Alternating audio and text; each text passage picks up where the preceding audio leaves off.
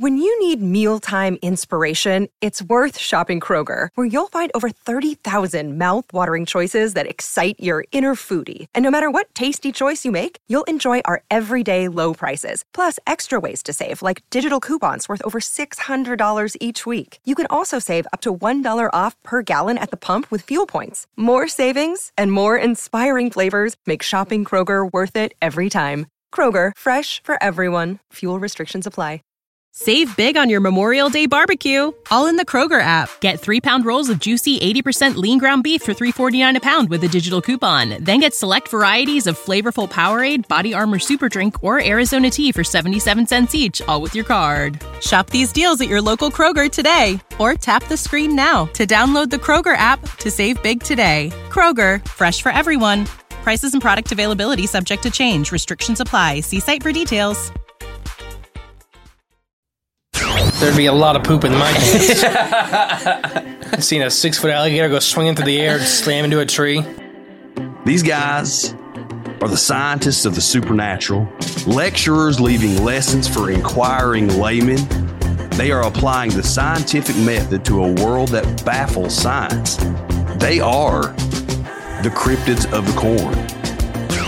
But who else has big black wings and red eyes? Batman. Oh, Mothman. Oh, yeah, Mothman. A great white shark was stolen. Oh, someone stole a shark?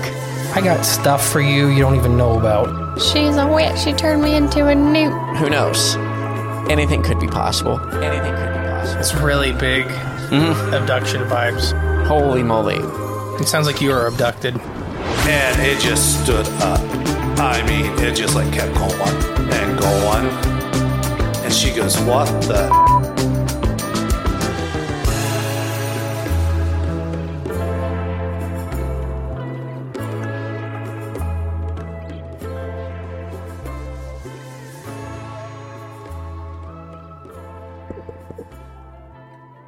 Hello, and welcome back to Cryptids of the Corn podcast. I am the great and powerful Mystery. And I am just Jay today. Ooh, just Jay. Yeah. So this is our first official interview on the page for Season 3. Ooh, and of 2023. And we're starting off with a banger. This guy is an active Bigfoot researcher, author, all kinds of cool stuff, clothing lines. We're going to talk about it all tonight. Jay, would you please introduce our guest? We are joined today by Bigfoot researcher Rick Reles. Say hi, Rick. Hi, guys. Hi, Jay. How are you? Justin, nice to be here. Glad to be on Cryptids of the Corn, but looking forward to this. Thank you for coming on. I know it took a while to get it all set up, but we are very excited for it. Mm-hmm. I am too. I see you guys at all the shows and everything all Yeah. the time when I'm there. Sometimes I speak at these shows, and then I'm there for IKnowSquatch. That's a business I own. I'm part of. And selling merchandise and stuff. And you guys are always great to talk with, and you guys get a lot of activity at the show, so do I. And it's nice we cross paths. We get a chance to share some notes now. Yeah. So speaking of which, why don't you give out all your shout outs to all of the stuff people, and I'll have links below everybody like I always do. Mm-hmm. But yeah, I know Squatch, your books and stuff, and we're going to get into that stuff here in a bit, but yeah, just whatever anybody can buy. Yeah, sure. No, I appreciate that. I appreciate the PR for IKnowSquatch, but you can see IKnowSquatch on. You can find us. We have an Etsy store. We're on Twitter. We're on Facebook, Instagram. So IKnowSquatch. You just look that up. You'll find us. Lots of followers. We're always posting new content. And always trying to stay relevant. Anytime we out do expeditions or out shows, we post about that. So look up IKnowSquatch, Etsy. We're always adding new merchandise, and our whole thing at IKnowSquatch is we do all original artwork. Any of the stuff that we have, I'm going to model real quick, but you can see this shirt here with the whoop on it.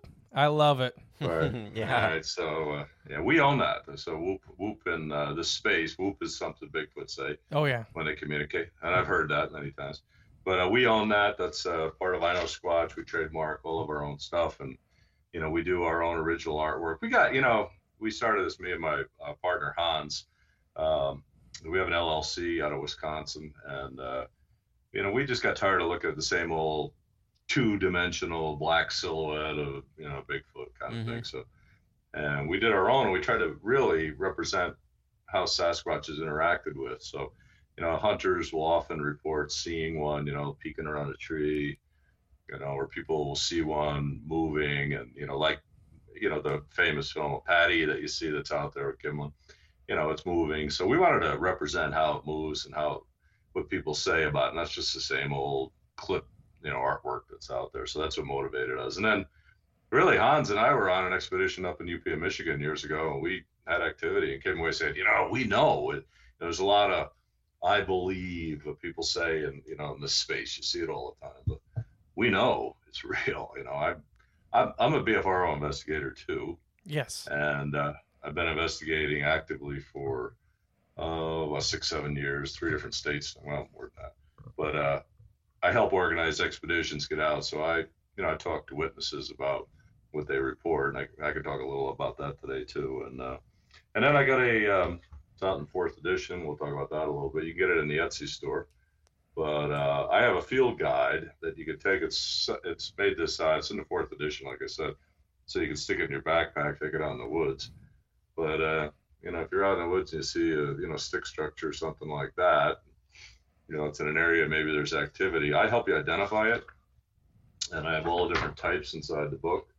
And I've got, instead of just sketches, I've got actual pictures of these things taken from out in the woods. So I know you guys like the book. I appreciate that. I'm glad to talk a little bit about some of that today too. But I know Squatch, and I'm a BFRO investigator. Oh, and one other thing I'm going to plug as long as I got you. You see the guitar on the wall behind me, but I'm a musician, and I gig all the time. And I grew up a drummer, and I played acoustic guitar, electric guitar, bass, all kinds of things for years. But I go by Just Rick. So if people look up Just Rick or Just Rick Live Music on Facebook and Instagram, you'll find me. I'm on Spotify, I'm on Prime Music, iHeartRadio, Apple, anywhere. And one of the songs I put out in November of last year is Wood Booger Walk. Wood Booger Walk. Mm-hmm. So you look that up, because I've been recording and putting music out for years, all original stuff. And but if you look up Wood Booger Walk, you give that a check. It's a good swampy rock and blues tune, and it's about Bigfoot. And I hope you all like that. So any listeners out there, that subscribe, look up Wood Booger Walk. If I didn't give you guys some stickers for that, I'll send some to you. Awesome. I actually listened to that at CryptidCon when we were down there. Yep. Yep. I was actually walking with one of the people that were with us and looking for the schedule for the speakers. And I seen the little QR code, and I thought it was the schedule, so I hurried up and clicked on it, brought it up on my phone, then it brought up to Spotify. I'm like, what is going on here? And then I found Wood Booger Walk, and I listened to it, and I liked it. Well, thank you. Yeah. Thank you. Yeah, it's a rock and blues tune, too. I mean, it goes. I wanted it to sound like, Bigfoot going through the woods. But it's got a lot of, it's bunch of folks took, I didn't know.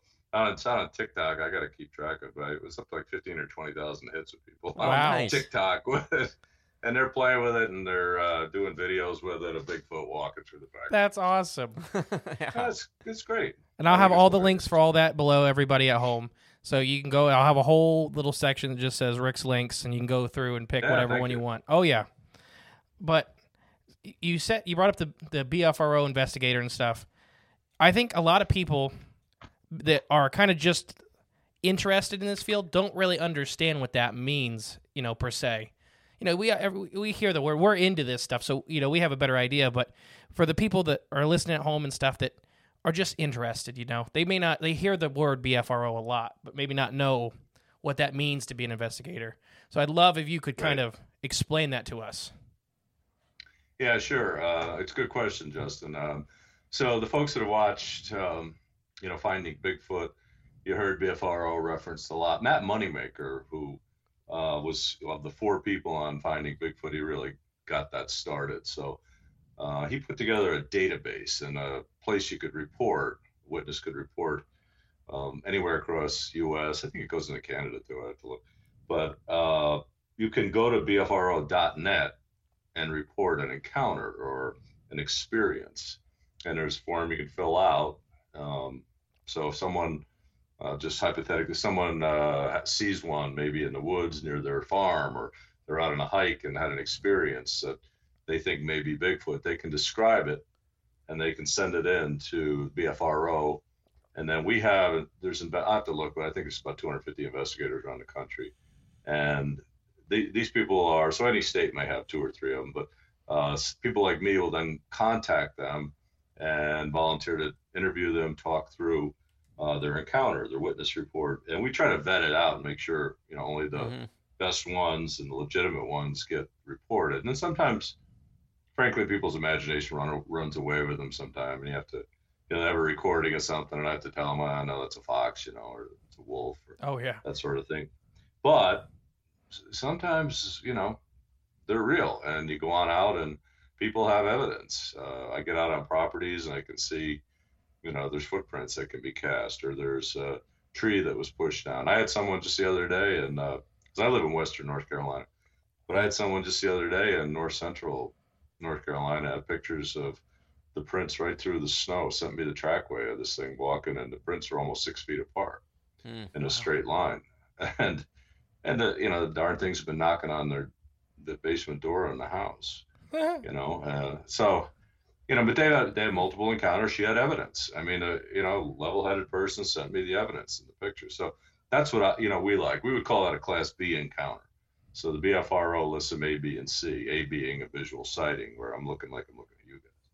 But that's what we do at BFRO. We do investigate. And if you go to BFRO.net, you can also see there are expeditions around the country, and 8 or 10 of them a year at different places. I'm helping organize one in the spring of this year. It'll be in Eastern Tennessee. And I'm working with another BFRO investigator out of Chattanooga, Lori Wade. And she and I are interviewing people to go on that expedition now. So I help organize them.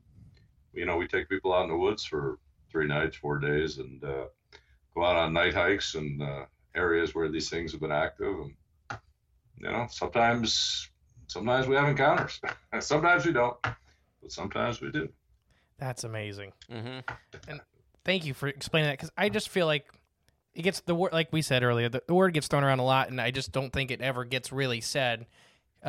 Conferences and stuff, BFRO gets used a lot. Like you said, the TV, Finding Bigfoot, BFRO, but they don't really ever explain it. So it's just kind of this word in the background. So thank you for doing that, because that's amazing. I'm so excited. It just blows my mind that you guys get to go out and do this stuff. Yeah. But I don't want to.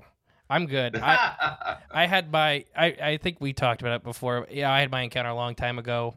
I know they're real. Yeah. I've seen one. I'm good.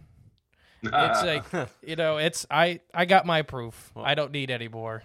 I'm still on board. Well, I know I want to join one of these. I want to join a BFRO, BFRO, if I say it right. BFRO. I want to join in on one of those night, whatever, 4 days, 3 nights kind of journeys. Jay would let you slather him in barbecue sauce, in ape pheromone. Hang them upside down from a tree. Yep, and you guys just all sit back and watch what happens. We'll see if the mountain lions don't get you. We've run into them before, actually. So, again, for any of your folks who are listening, BFRO.net, you can look in the county you live in, in the state. Justin, Jay, go take a look at the counties you live in, and you'll see vetted out witness reports that have been investigated, because that's the only ones that get published. Right. And then you can take a look, you can read up on the activity. And it's funny, too. I mean, I love the database, which is why I got involved in it. I wanted to see, where there's activity and why. And you learn things about these things. So, and one of the things I learned is where there's a lot of water and waterfalls in an area that, they're there. You get a lot of reports. So it's not a random thing. It's not like you're just randomly throwing darts on a map. I mean, these things cluster. And they're in certain areas, and you see that. That's the beauty of the database that we have for this. So, but yeah, take a look online, Jay, if you're interested. And I know you got an active group in Ohio and up in that part of the world. Take a look around and see. I'd encourage you to go on out on one and see, because it's not a bunch of thrill seekers. No, we're not. We're not. It's very organized. It's sort of like between science camp and Boy Scouts or military, somewhere in there. We want to make sure people are safe. And get them to a place. And we've already scouted out the trails and the areas. We'll use a base camp. A lot of times it's private. Sometimes it's in a national park. But then we're out on trails, and we're out in middle of nowhere in the middle of the night kind of thing. And sometimes these things come around. That's awesome. Speaking of which, are there any encounters or anything you can share from these? Just that kind of stuff that you could tell us. Well, yeah, I mean, so what got me into this? I mean, again, I'm not a thrill seeker. I just, I was driving across northern Wisconsin with an associate back in 2010, and right before dark, we saw one of these things. Wow. I didn't know what that guy was seeing at the time, but I can still see it. It was big and 8 foot and kind of a reddish brown hair, and watched it go across 2 lanes of. It was a rural road, but rural highway, if you will. Nobody really on the road. It was kind of light rain and dusky, right around dusk, November. And I saw this thing come across the 2 oncoming lanes, the grass median, and then lanes in front of me, and then go over a 5.5 foot fence like it hurdled. And I didn't know what I thought it was a moose, but I kept seeing it in my head. I could still see it bipedal, like the 2 legs. It was fast. So, the guy I was with, he kind of said, that wasn't it. I didn't know what it was. I didn't even think Bigfoot. I was thinking elk or moose. I didn't know what, But again, BFRO, I started looking, and I found other reports not far from there and similar descriptions. I was like, my God, a Bigfoot, I couldn't believe it. So, I dove into it, did a lot of online research, and found expeditions, started to go out on my own, and started to look into this thing. Had a research area that I went into regularly in Wisconsin. I was in there every week, had activity there, and fast forward now, I've been on, 36, 40 maybe expeditions from British Columbia to Florida. And, I've seen these things. I've had 3 Class A sightings I could reference, and, I've talked about with other groups and on podcasts, but, I've seen these things. I've smelled them. I've recorded them. I've cast their footprints. I've had rocks thrown at me by these things, trees pushed over, been zapped, made feel uncomfortable around them. I've seen their stick structures. I've got loads of pictures of that, put a book together on it. I've seen, and I've talked to loads of witnesses about these and investigated them. Some are fast, some are just, you wouldn't believe. I had a fly fisherman in northern Wisconsin was going into an area to fly fish and saw about a 4.5 foot black bipedal thing run across a trail in front of him, dive like an Olympic diver into a river. So, I mean, some of the things you wind up talking to people about are amazing, and then when they're very detailed and very composed, and, they just don't know what they saw, but they're describing it, and you see similarities, which is fascinating. I haven't done this for 12 years. I see behavioral similarities, descriptive similarities, and these things, even stick structures, I see the same ones categorically, same types from, British Columbia, I mentioned before, northwestern part of the U.S. down through Florida and the east. They build the same type of things. So when you see similarities and stories that, corroborate over time, it's all evidence, and it's still, I don't have all the answers to it. I'm still fascinated with it from a research standpoint, and more, and I've had things around these I can't explain too, and I've had people relate things that they've seen, heard, felt around these that are paranormal and they can't explain. So, I don't know everything about what this is, but I'm still trying to research it and learn. Awesome. Yeah. Could you tell us more about, you said you felt zapped. You felt the zap once. I would love if you could describe that, because I don't know anybody that's ever felt it. We've had people on, so I had mine, I didn't see nothing. Like, I seen him, but I didn't feel that. But so many people feel that. And I always wonder what it is, if it's infrasound, if it's something else. I don't know. Yeah. So first thing we have to do is just acknowledge that it happens, because there is a whole school of Bigfoot research that now, any of that stuff's not happening. I'm here to tell you it does happen. Not every time and et cetera, but, if the Bigfoots have an ability to make humans feel uncomfortable because we happen to, mosey into an area they are, and they're going to use it, they're going to use it. I've had hunters related to me, and and inevitably get into the story to talk to them, and they're hunting on some land that wasn't hunted on for 10 years or 5 years, and they got back in there this deer season, and set up a few of them right on, and all they heard something, felt something, and then they felt fight or flight, and they had to get out of there. They heard the tree being pushed over and knocks, and they ran out of there and never felt nauseated, or they felt something heavy on them. I'm like, yeah, okay. So they got zapped. They got that feeling, and if the Bigfoots can do that and repel you from an area that they're resident, they're going to do it. So back to your question, though, what have I felt? It wasn't once. I felt it a few times when I've been out there. Once it felt, and I was with a number of people. We walked into like a wall. They were around. It was just pitch black, but it felt like electricity once, almost like you stuck you took and stuck a screwdriver in a light socket. If anybody's been stupid enough, right, at any point has done something like that, you know what it feels like. There's a tingling all over, and it was like that once. A couple other times I've had it feel like once in Virginia, once in Wisconsin. I can recall where it felt like a weight, like a huge, heavy weight being put on me. Like you couldn't move. It just felt like you had to get out of there. It always is accompanied by the fight or flight thing. Like I got I panic. I got to get out of here. It's effective that way when they do it. And I don't know if it's infrasound. You mentioned that. It may be. Infrasound is used to dispel crowds. Crowd control. I think in military crowd control uses that sort of thing. You can measure. You can see the low frequency. On an audiograph. So you can, but maybe it's that. I don't know what it is, but whatever, they can do it. And if they want to do it, they'll do it. Conversely, there's times where they, I don't know, want to play, want to interact, and toss small pebbles out at you. Or, they whistle and you whistle back, and they whistle. Sometimes it's like that. Other times, they don't want you around. They push trees over, throw rocks. Everybody gets uncomfortable, heebie-jeebies. Let's get out of here. So you just never know what you're going to get, when they're. That's awesome. And we talked about infrasound a couple different times with other animals that can use it.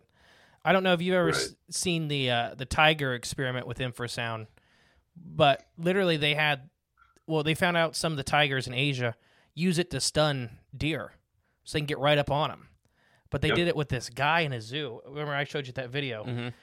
And he goes in, and this tiger is in heat, so it's all agitated, and it hits him. And he just starts crying, and he's like, he's on two different cages. It can't get to it, but it's like it hits that primitive side of your brain, like the fight or flight. It's I got to get out of here. Yep. This thing's going to eat me. I got to get out. Right.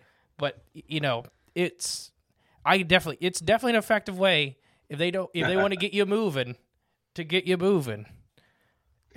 Yeah. I've heard. It's funny. I've heard about that the tiger experiment and all that. So I went to the Tampa Zoo about a year or so ago, and I specifically wanted to hear the tiger thing. I was hanging around there. I was at my way, and we were there about an hour and a half. All of a sudden, the tiger. And I wasn't at the tiger area at this time, but we heard this noise, and I mean it reverberates throughout the zoo. And I'm like, "That's the tiger. Let's go." So we got over that way, and the tiger was making these growling, low throttling noises. And I talked to one of the attendants at the zoo, and I said, how can it be that loud and that powerful? And they said, that's nothing. It's not even really acting up today. But when it does it, all the animals in the zoo are on like high alert. When it does that, it really, this low throttling, it's like everything stops. And, it was amazing to me. So, I know what you're talking about. It was reverberating in my chest. It was it's so powerful. I don't know how they do that, but if infrasound comes from that, it's got to be effective. Oh yeah, we did the whole thing with elephants too. There was a suicide village from elephants actually causing suicide rates to go up from them using infrasound to communicate, and they just too close to the village, and it caused depression and all kinds of stuff. Mm-hmm. But so you've had a little bit different, but you've had stuff thrown at you and stuff like that. We've had a couple guests on that have experienced that, but I always love hearing it because I personally always say, if they want to hit you, they will hit you. If they're not hitting you, they're probably playing with you. Or, just warning you or something like that. Yeah. So you're spot on about that. I could tell you encounter after encounter. I've had, small pebbles thrown out in front of me. I was with a woman once. We were doing something. She was talking to them, and I think there's some juveniles around. She'd say something to the woods, and out of the woods, all of a sudden, they small pebbles fall right in front of us.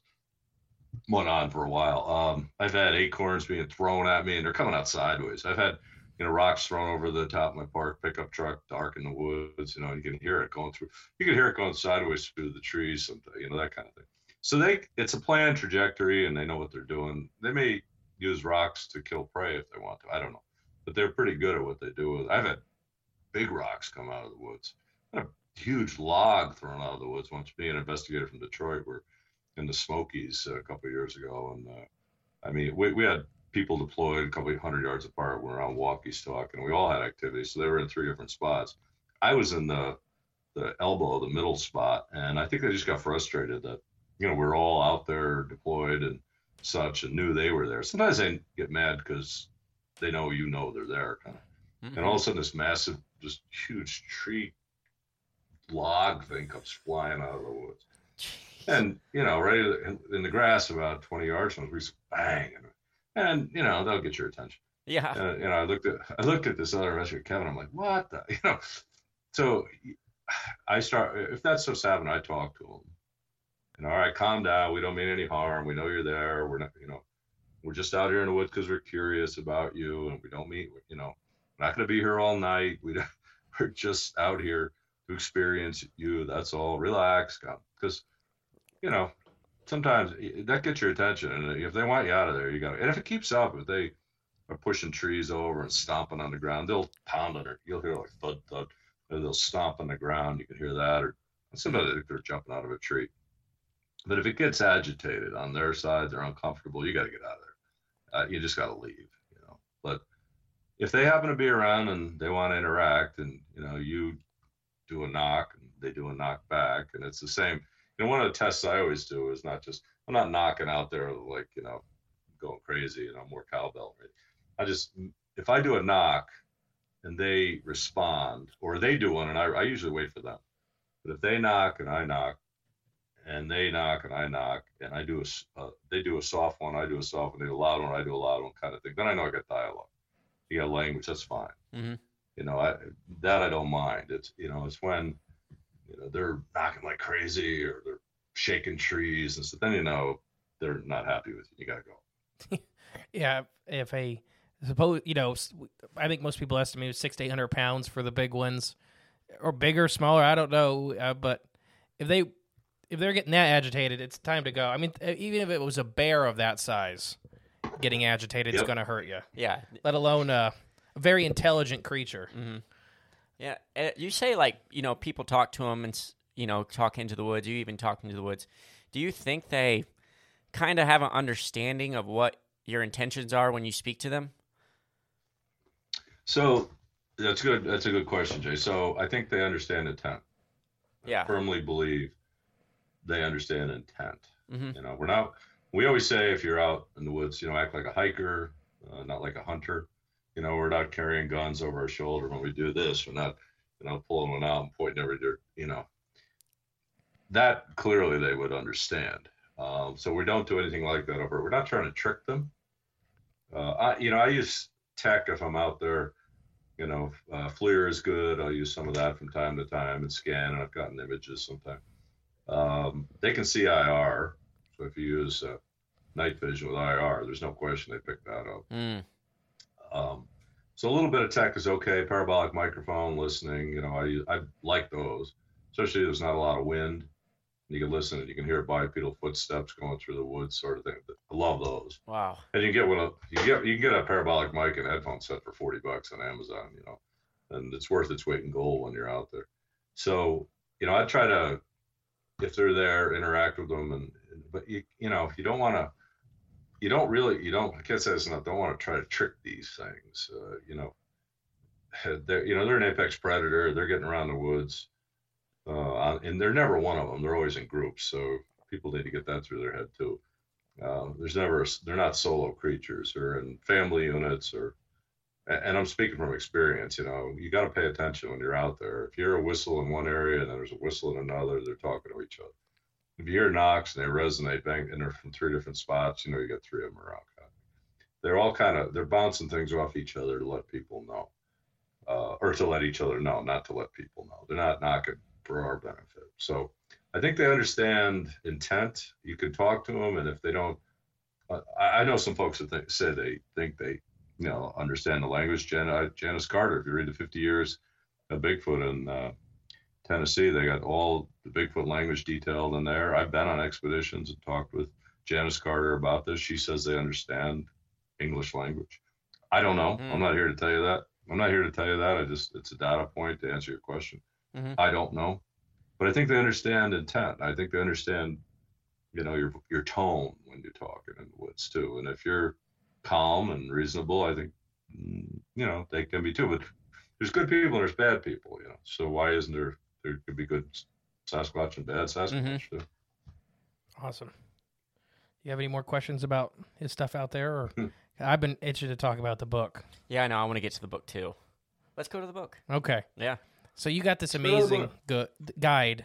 I got one. I'm going to get one I'm going to get at least 3 of them next time I see you to give away on the show. We love giving away stuff on the show.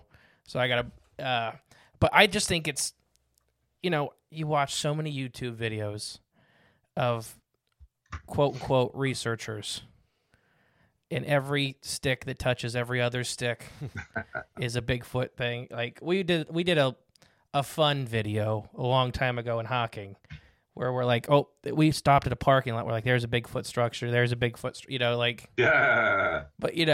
But this guide's amazing. So could you please just educate us? Sure. So, first of all, if I'm glad to send you some of these. So just send me an email afterwards. Remind me. I'll get a few off in the mail to you. And you can get them. Our listeners, they want multiples. They get them on at our Etsy store. We've got them. What I tried to do with this is say, to split them up and talk about. There's a whole section around questions. So this is not a guide that's telling you this is what they are and it's definitive everything. But I even got some glyphs in the back, which are things that they'll leave on the ground a lot of times.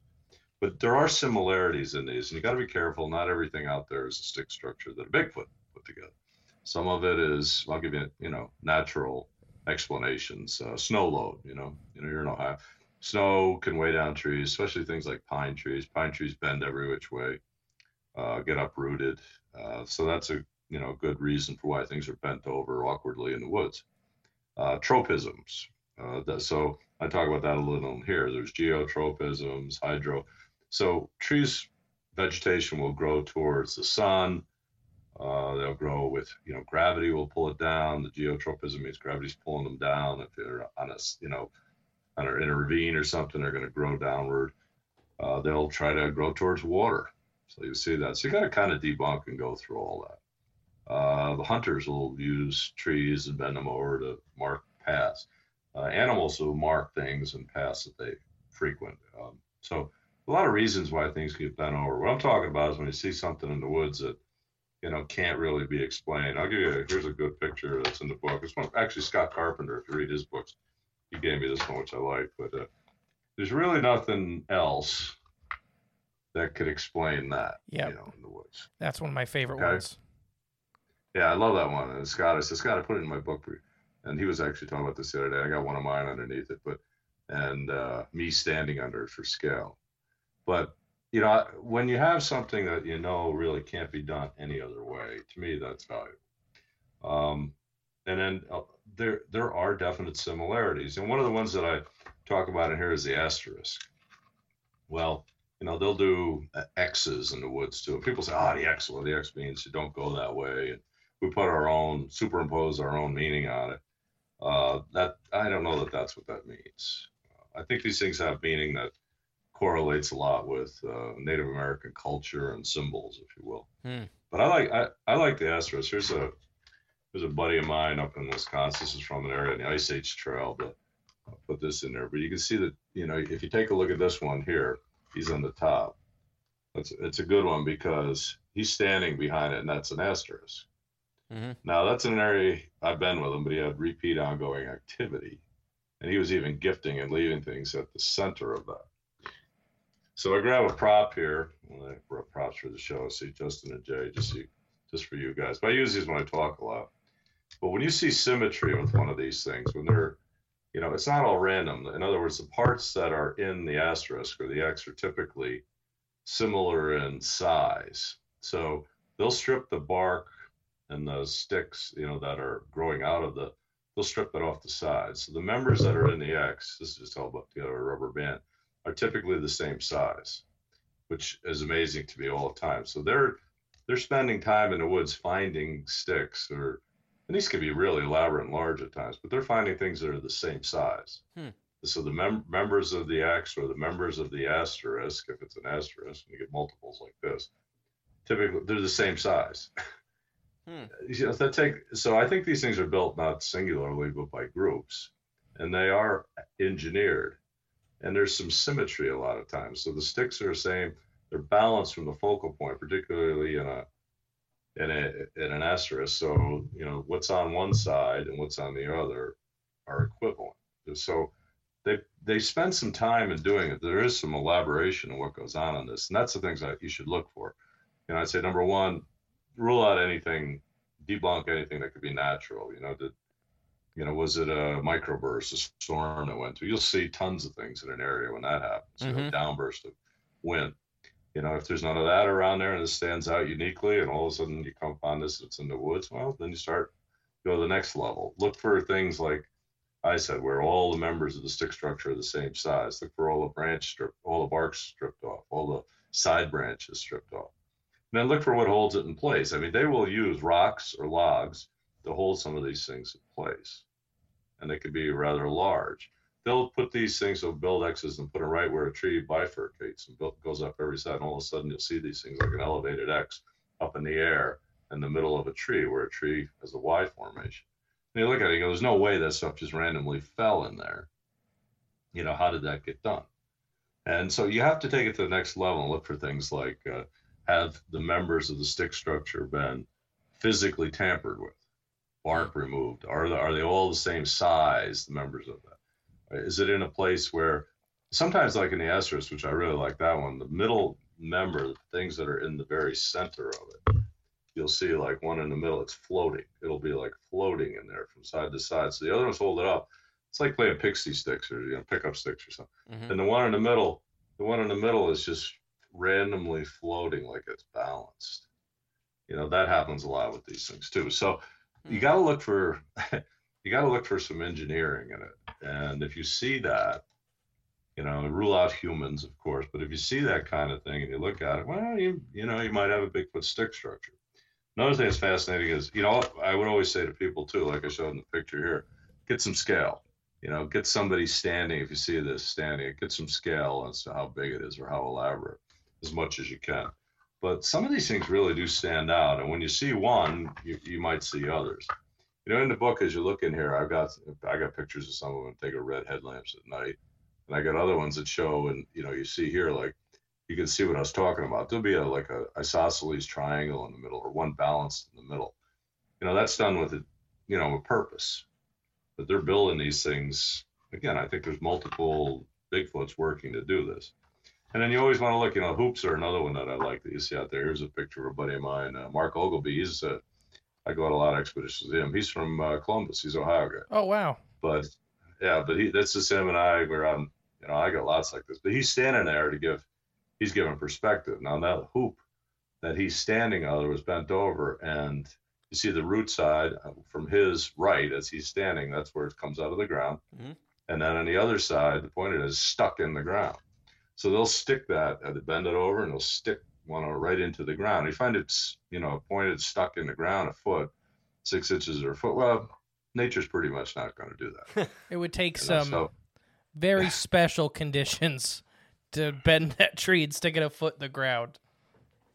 So that's the kind of thing I'm always looking for when I'm out there. The book talks a lot about that. Look for things that make it out of the ordinary. What do they all mean? I don't know. But there's continuity in the designs. That's what, to me, is fascinating about that. You'll see a lot of the same things out there.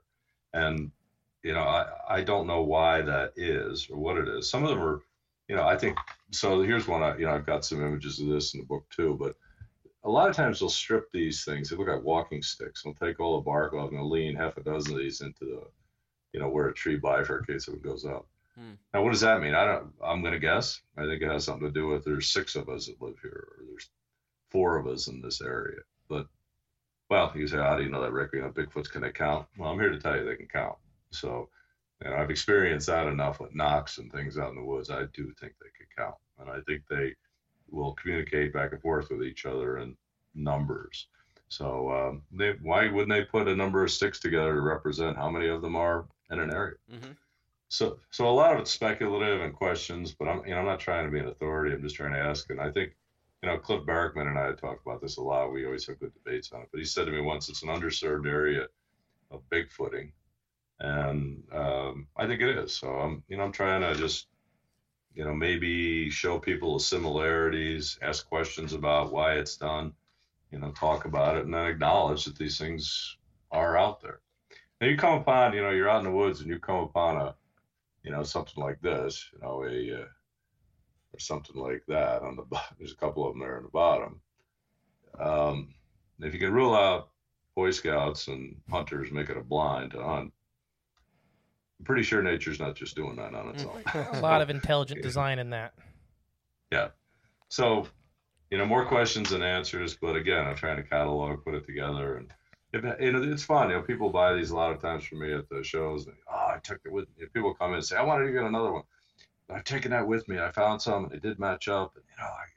And, so if it educates people a little bit on it, that's great. It is awesome. Definitely. It's definitely worth it. I agree too. And send me an email. I'll send you a few. Perfect. Thank you. Save big on your Memorial Day barbecue, all in the Kroger app. Get 3-pound rolls of juicy 80% lean ground beef for $3.49 a pound with a digital coupon. Then get select varieties of flavorful Powerade, Body Armor Super Drink, or Arizona tea for 77 cents each, all with your card. Shop these deals at your local Kroger today, or tap the screen now to download the Kroger app to save big today. Kroger, fresh for everyone. Prices and product availability subject to change. Restrictions apply. See site for details. Perfect. And I read a story about someone seeing these structures on their property. They see that they call them like little A-frame structures, then the X structures, and the asterisk structures. All 3 of them were there. And they brought in like this medium lady, and and they didn't tell her what was going on the property, and she didn't want to know until she was already there. And she was drawn to one of the actual structures that was there. And she said she thought it might have been like an area where they were like kind of like a portal type of area where they were coming in and out of. I didn't know if anyone had an experience like that on any of your expeditions. Who knows? Right. So who knows? So there may be a mystic or otherworldly paranormal quality to these things. I don't know. I appreciate you relating the story, Jay. I don't know. I can't, I get witness reports that I was looking at right at one of these things, and then it was gone. More than once I run into that.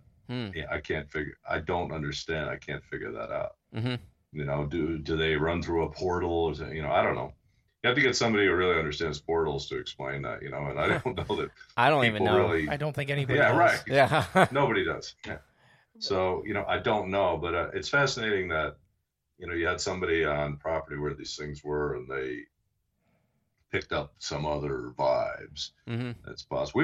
I've been on expeditions where we brought along medium type people, and I'll tell you real quick. I was on one, and a few times we've done this just to see, and they do pick up some communications and vibes. It's weird. I was with a group in Iowa back an expedition. I want to say it was maybe 2014 or 15. And we're at a place, and first night of any expedition, we'll get together, and we usually, have something we stand in a group, talk about the expedition, and we do introductions. And we had the guy who organized it, he brought a medium in. She's standing there kind of looking around and listening. All of a sudden she speaks up, and she said, in the middle of the introductions of our group, and she, they're here. They know you're here. They're watching right now. They know you're here. They want to know why you're going out in the forest. They want to know. Of course, we all look at her like she's nuts, And it had been raining, as I recall it. And right after she says this, because we were in, a state park area, and we were under a pavilion because, like I said, gravity. And right after she says this, maybe 70 yards away, a tree gets pushed down, and I mean a big tree, and we all see it because it's right on the edge of the woods, and we see this tree just come crashing down. So, like bees on honey, we got to go see it. So, we come run out of the pavilion and got our ponchos on there. We're going to go see it. And we get over there. We had to go around a drive over and around a creek area. And we get over there and we find 17-inch footprint. So, it happened. We all saw it. The medium picked up on something. I don't know, but it happened, cause effect. At the same time, she said, they know you're here, etc. Now, there are a lot of other things that went on in this expedition. That one stuck in my head relative to the whole concept of a medium. So, Jay, I'm glad you brought that up because I haven't talked about that story in a while. But it really happened and multiple people saw it. So, again, anytime I'm, experiencing this, I always look, did multiple people have the same experience? Was there evidence left? And in this case, sure. Multiple people saw the same thing, and we saw it cast a big footprint. And we had a tree pushed over. Awesome. There's so much to this that's just on the other side of stuff. Yeah. I fault, because I come from a biology background, so that's where my brain goes most of the time. But there's so much of this that I 100% believe happens that's not in that realm of it's extra. It's more. It's not explainable right. in a biology sense. And that's why I don't need to go find one. Yeah. I wanted to ask though, if you would ever, so hopping back to kind of some structure stuff, if you'd ever seen anything incorporated with like big rocks or anything like that. Yeah.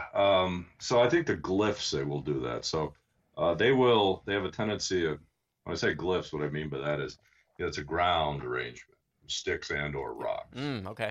And so I started to include some of them in my, in the book that I'll just show a picture one real quick. This is an X type because they fall into some categories too. And there's one on the ground you can see, and I've got some others here, but these are where they're laying these things out. There's a triangle. They're laying these things on the ground. I think it has something to do with communication, and I don't know why, but there's a triangle type, there's an X type. But you look at it and you say, well, it did just fall out of a tree that way.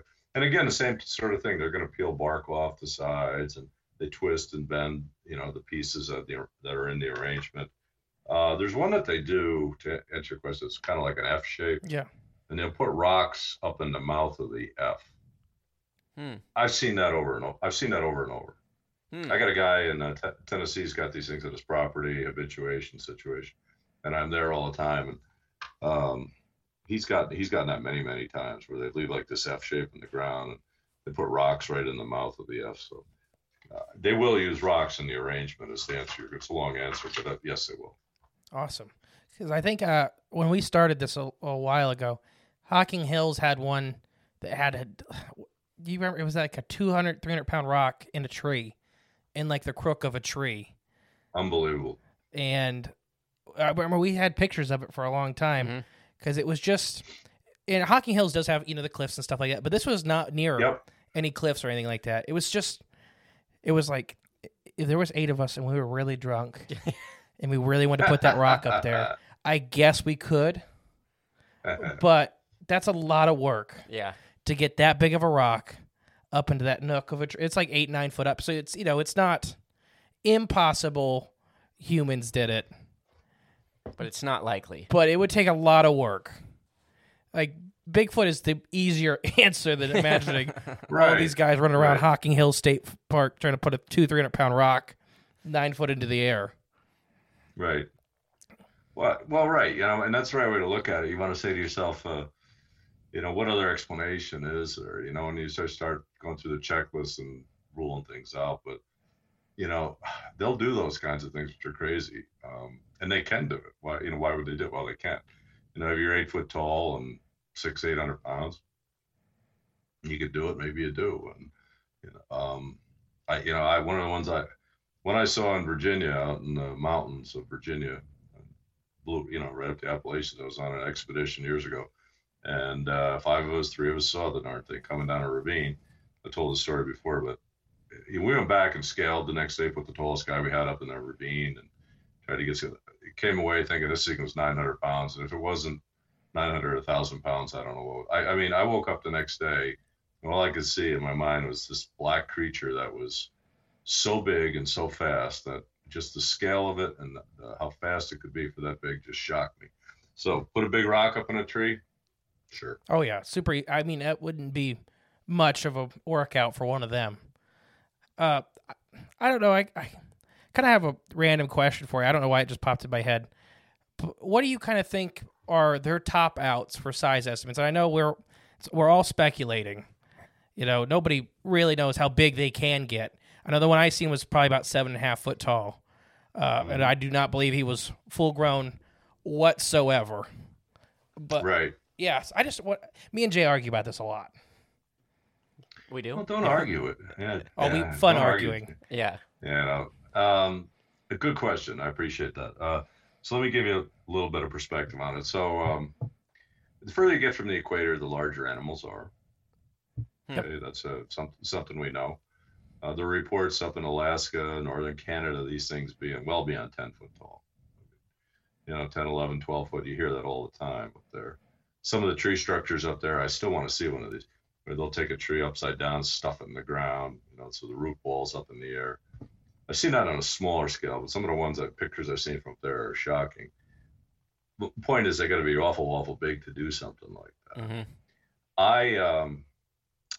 I was on an expedition in northern Wisconsin years ago, and the group saw a 4 foot tall one run through the group. I think I'm finding Bigfoot. They went back, recreated it, and they talked about it. So it was a juvenile. It was black, 4 foot, ran right through a group. We were out. I had led one group one night. The other group that was being led, they had called us, and they saw this thing.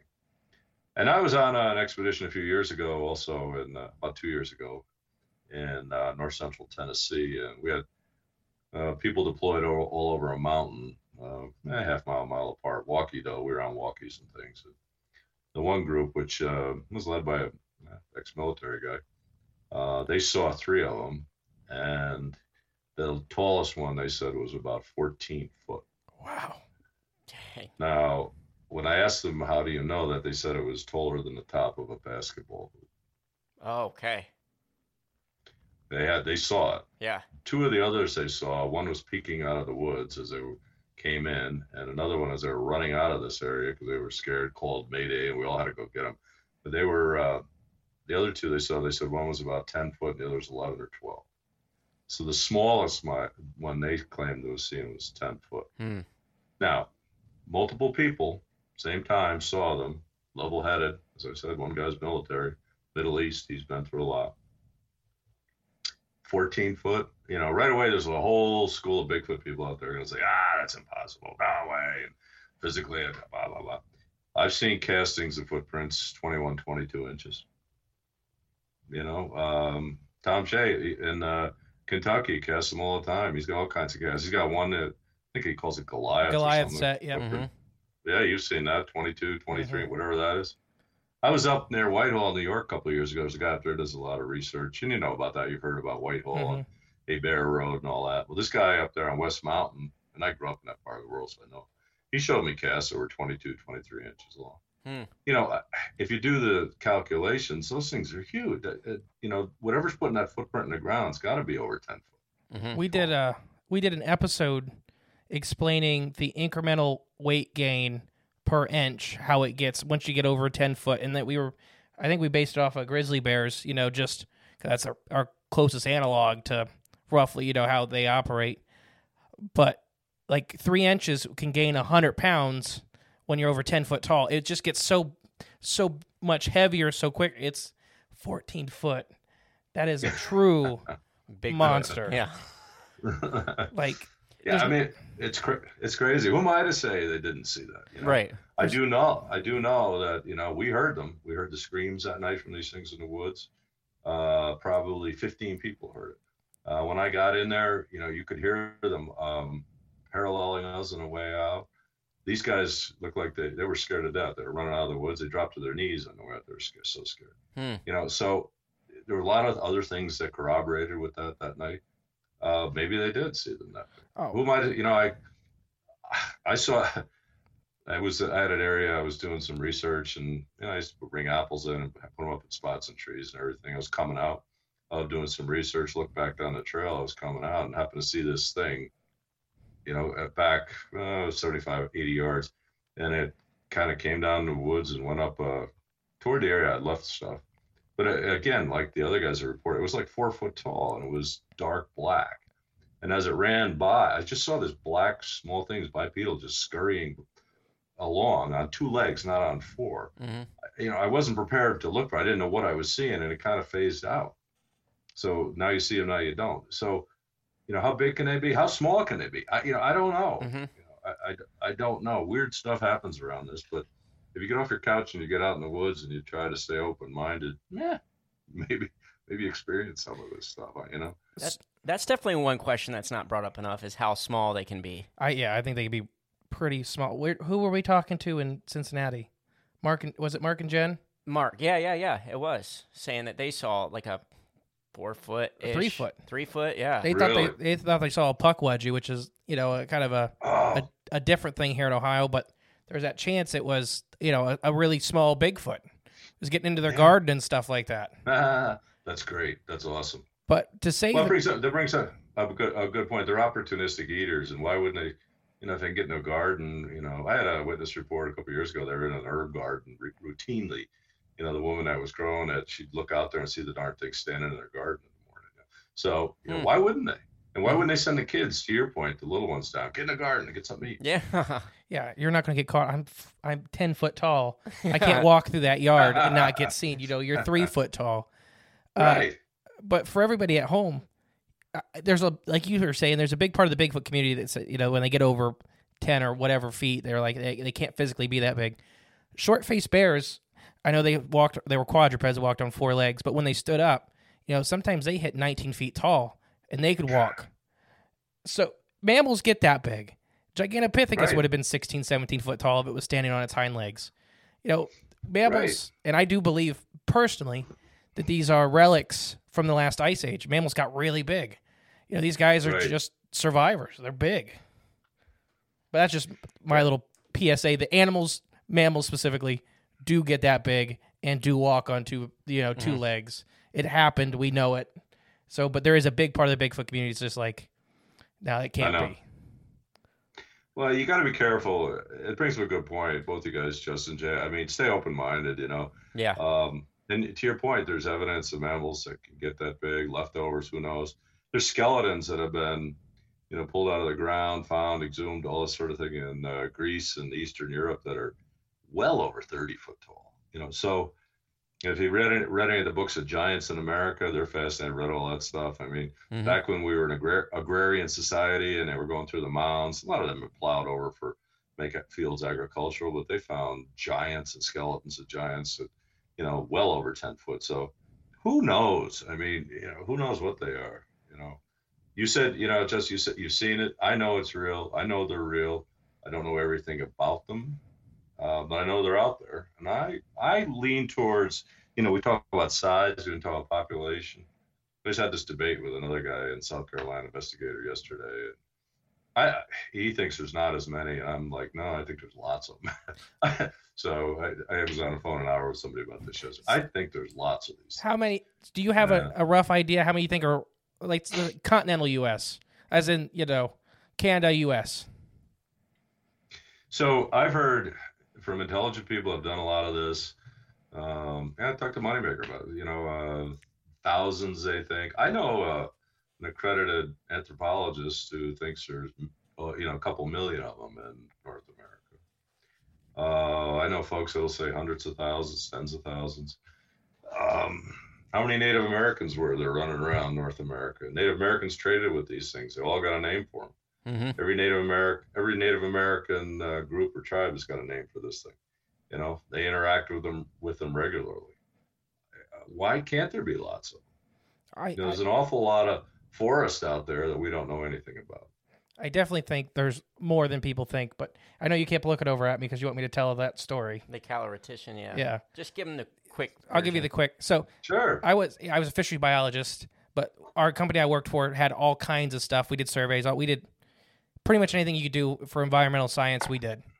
We were talking about Bigfoot in the shop, and this guy's his job title is basically it's a caloritician, but not like the one you go to the health doctor for.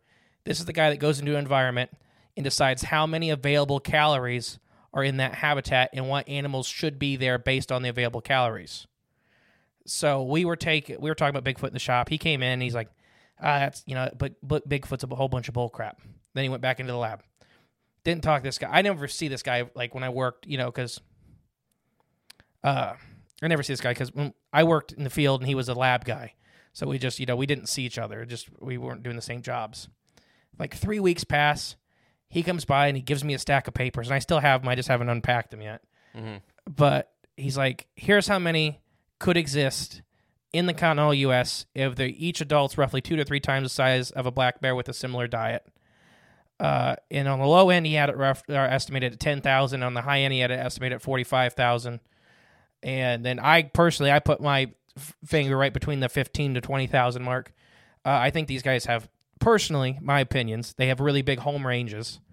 So one family could be occupying a very good chunk of land. But he's a guy that he apparently didn't believe in Bigfoot, but did a lot of work. He put a lot of effort into this study. Like, if you were to try to get him to do that from that company, it'd be like probably 50 or 60 grand. Really? Yeah. But I have it. I'd love to read it or any part of it. I'd like to look at any of that. And, good for him for saying it's plausible and there could be lots of. Again, you're saying tens of thousands. Who would have thought? It could be. Here's where I wind up with it. We're a bunch of amateur researchers. And not even a bunch. There's a handful of us. We go around out in the woods and have these expeditions and routinely have encounters with these things. Not because we have imaginations run wild or groupthink guiding that, because we actually cast footprints, have interactions, record them howling, making whoop noises, knocking, get paralleled by them in the woods, see their footprints, interact with them by leaving things, and then they take and move them. They come into campgrounds. I mean, who the heck are we? And we have routine interaction with them. What do we think? It's all the same small group of them? I mean, it happens is what I'm saying. So, how would I explain that except by numbers, that there's lots of them in lots of different places? Mm-hmm. Yeah, I fully believe that there are more than people can think. And I don't know what you have found, but I think people kind of get this idea with Sasquatch that they exist out west and they exist in the pine barrens and they exist. Mm-hmm. I fully believe they exist right up next to towns, right up next to city. They live just where the asphalt ends, and sometimes they cross. Yeah. Well, that's well said. I'm going to use that phrase. That's go right ahead. Where the asphalt. That's great. I've had reports of them close to towns, and then you look and you find there's a greenway up to that part of town that goes miles out into the woods. And why wouldn't they? Again, I think they're omnivores. If you want to talk biology, I think they're opportunistic eaters and adapt. And whatever they can access, they're gonna. They dumpster dive. They get into crops. They get into outbuildings. We get reports on this stuff all the time. So, why wouldn't they? Now they got a good ability to stay stealth. They can make any kind of noise, mimic anything, and distract you or make you feel uncomfortable. We covered that. So, and why not? Why wouldn't there be? People run into these things. Hunters, campers, us as researchers, military bases, law enforcement, they see them crossing roads. I mean, it goes on all the time. So who knows? And do we think it's the same ones? No, you're just scraping the edge of the population. And why would there be a bunch of them? I'm glad you brought up diet, because that's something we kind of talk about too. People, I hear that so many times from people that kind of get this, that aren't really into Bigfoot or into the field of research, and say there's just not enough food for them. People don't understand what bears eat. So black bears for in Michigan, I actually know the guy that did the study. Their diet consists 60% plant-based, 40% protein-based. But the 30% of that, so 30% of the 100% of the protein side of it comes from almost exclusively frogs. So these black bears will walk down creeks. 30% of their diet is almost exclusively amphibians, and they'll just eat frogs all day because it's easier to catch 50 crazy. frogs than to catch a deer. Yeah. Not saying they can't kill that deer, or they can't kill, it's just the calorie benefits. If I can, I'm not going to go like Bigfoot. I fully believe in kill an elk, but there's a lot of cost benefit, weighing you got to do. It's a lot easier to go catch frogs. It's, that food is highly available and highly replenishes itself. Yes. I get a little stutter every once in a while. You can't tell. Yeah. But yeah, I'm glad you said that because I think people really get that false idea that these things are just mowing on deer every day. Right. And you get reports too, and I read a few of these of them, being in a stream or a riverbed and then, opening mollusks and eating them and that sort of thing. So whatever's plentiful, they're going to adapt, right? I mean, they're going to eat that thing, whatever they need to get through the climate and everything. If they need protein, they're going to get that. They're going to eat corn in cornfields. I'll say this. We could talk about this too. I do think they will establish a cache of what they need out in the woods. Why wouldn't they work as a group? Why wouldn't they have it store things that they gather up and then gather together at the end of the day and eat? Or why wouldn't they? They work as a team, work as a unit. And I think if they can gather up stuff to eat, they come upon a bunch of stuff in an outbuilding on a farm or something that's edible, they're going to take it all and get a bunch of them together and take it away and get to a spot where they can all gather and eat. Why wouldn't they? So, again, if you have a unit of them, and I agree with you also, it could be across vast lands, it could be across a lot of acreage. Why wouldn't they all work as a group? Sure. I fully believe they do. Mm-hmm. One final thing before, because I know I've already kept you over an hour. That's fine. This has been so good already, but I would just kind of want to get your opinion on gifting, because I know I have opinions on it, and I think it's a very dangerous. Personally, I think it's a very dangerous thing to do because of a story we know that happened very close to us, where a lady thought, an old farmer in Cincinnati, Ohio. This older couple, they were very, very wealthy, lived out in the suburbs. They had all these big barns, all vast, like 200-300 acres, but they had all these big barns. On the very last barn, they thought teenagers had taken up like a home there, like they ran away from home and stuff like that, because she could kind of see them moving in the barn and stuff like that. So she's like, okay, so they started buying pizza every day and leaving pizza at that barn for what she thought were teenagers. Oh, boy. And then they went on vacation. They did this for months. Then they went on vacation, and everything was destroyed. I mean, just plants ripped out of the garden, windows broken in the house, but there's all these big footprints. The police didn't really want to deal with it. The insurance took care of it. She ended up getting, I cannot remember what investigator it was. I cannot remember for the life of me who she got. But it's like, yeah, they got really, most likely they were used to you feeding them 2 or 3 pizzas every night. Yeah. And when that stopped, they got very agitated. Yep. So that's my investigator there. Yeah. Maybe B. Was it B Mills? I don't know. I'll ask B, because we. Yeah, she would know. Yeah, we're doing. We're speaking at one of her events in the fall. Oh, okay. Yeah, I know she does some Hocking Hills. It may be. She's a great. Yeah, she's a great investigator. I've been out at some stuff with her. It could be or Mark. Maybe one of those guys. All right. So yeah, great story. Thank you for sharing that. So here's my 2 cents on that, on the question. I would never create a dependency, especially if it's on your property. So if you have them around your property, if you have a big piece of property and they're around, or you suspect they're around, and I've heard stories of leaving cake, pancakes, pizza's a new one, but leaving all this stuff out. And if you create a dependency and they depend on it, they don't, they're great observers. They're going to watch. They're going to take advantage of it. So what does that mean? I don't think it ever ends up good. And the case you're talking about where they destroyed as much stuff, all of a sudden there was no nourishment there, and like a bunch of little kids, little brats, they got pissed off, start breaking things and tearing things up. That's what they're going to do. So don't ever create a dependency. You have a spot. I used to have a area I would gift and leave apples and things, but it was, miles away from me out in the woods. And I went to a spot, and about once a week I'd go in and they'd take the stuff. I could tell you stories about that too. But they would take, they'd take the apples. Sometimes they'd leave some things back for me. You'd see an X or sticks that were left in its place. And so they would, you can get a little bit of that going on with them, but I would never do it at home and not create it ongoing. Leave a pizza every day or for that's not. And how are they going to react eating refined sugars Junk. and starches and junk? Right. And so you don't know that either. So I don't like any of that. I have a guy who's got him on his property, and he's got a shooting range in the woods down at his property for years.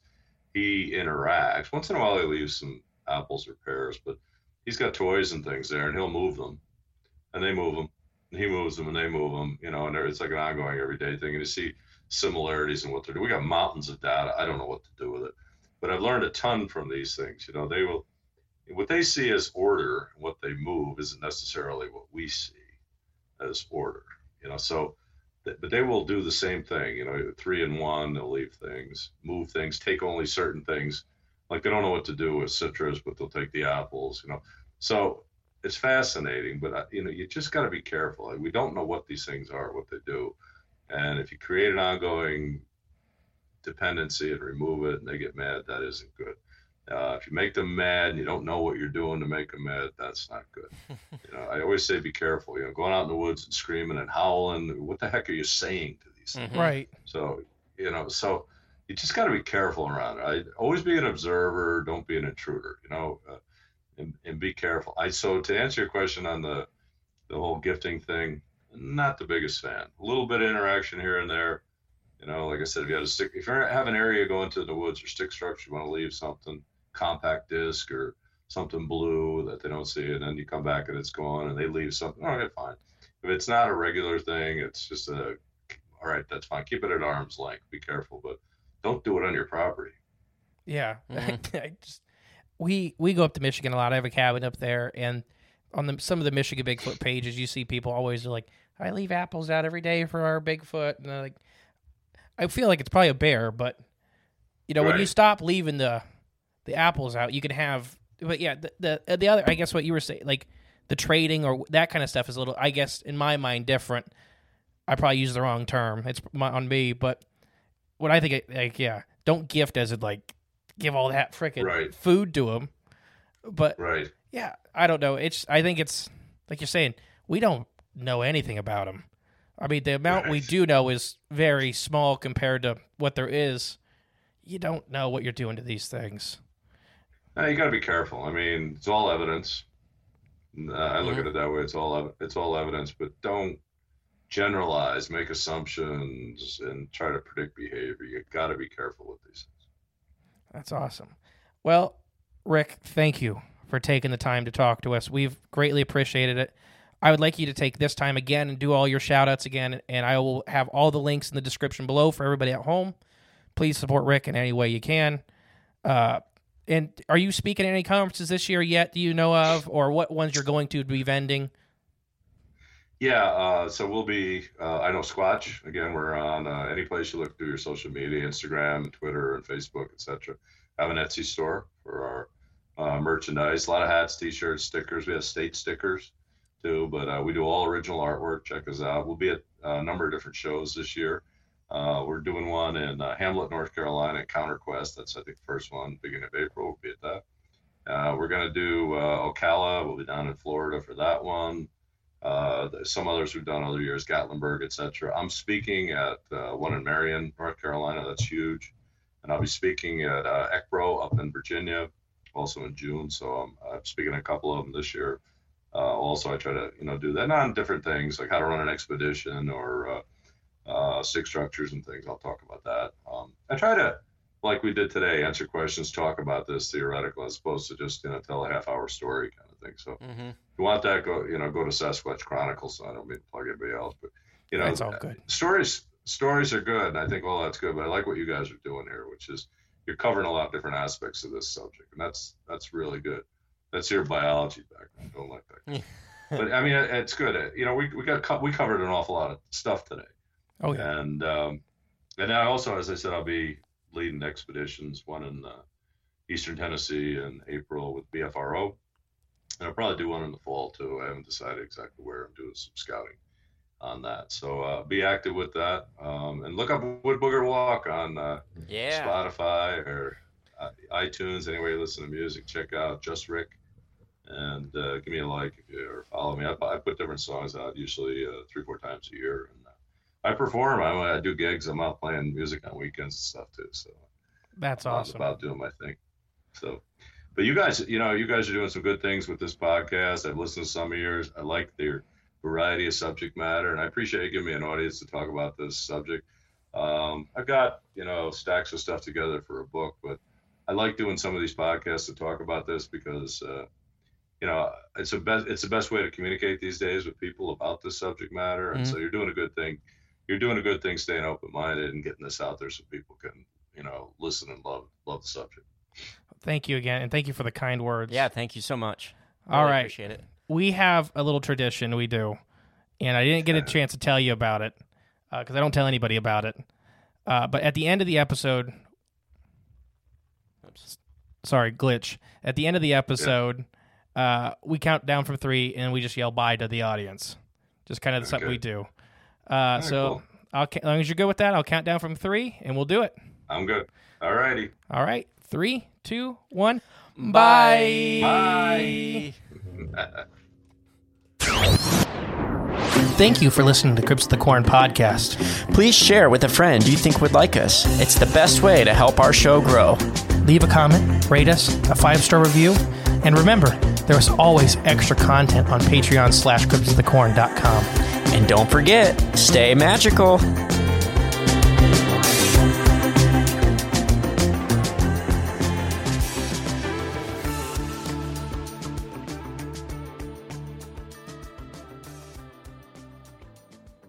When you need mealtime inspiration, it's worth shopping Kroger, where you'll find over 30,000 mouth-watering choices that excite your inner foodie. And no matter what tasty choice you make, you'll enjoy our everyday low prices, plus extra ways to save, like digital coupons worth over $600 each week. You can also save up to $1 off per gallon at the pump with fuel points. More savings and more inspiring flavors make shopping Kroger worth it every time. Kroger, fresh for everyone. Fuel restrictions apply.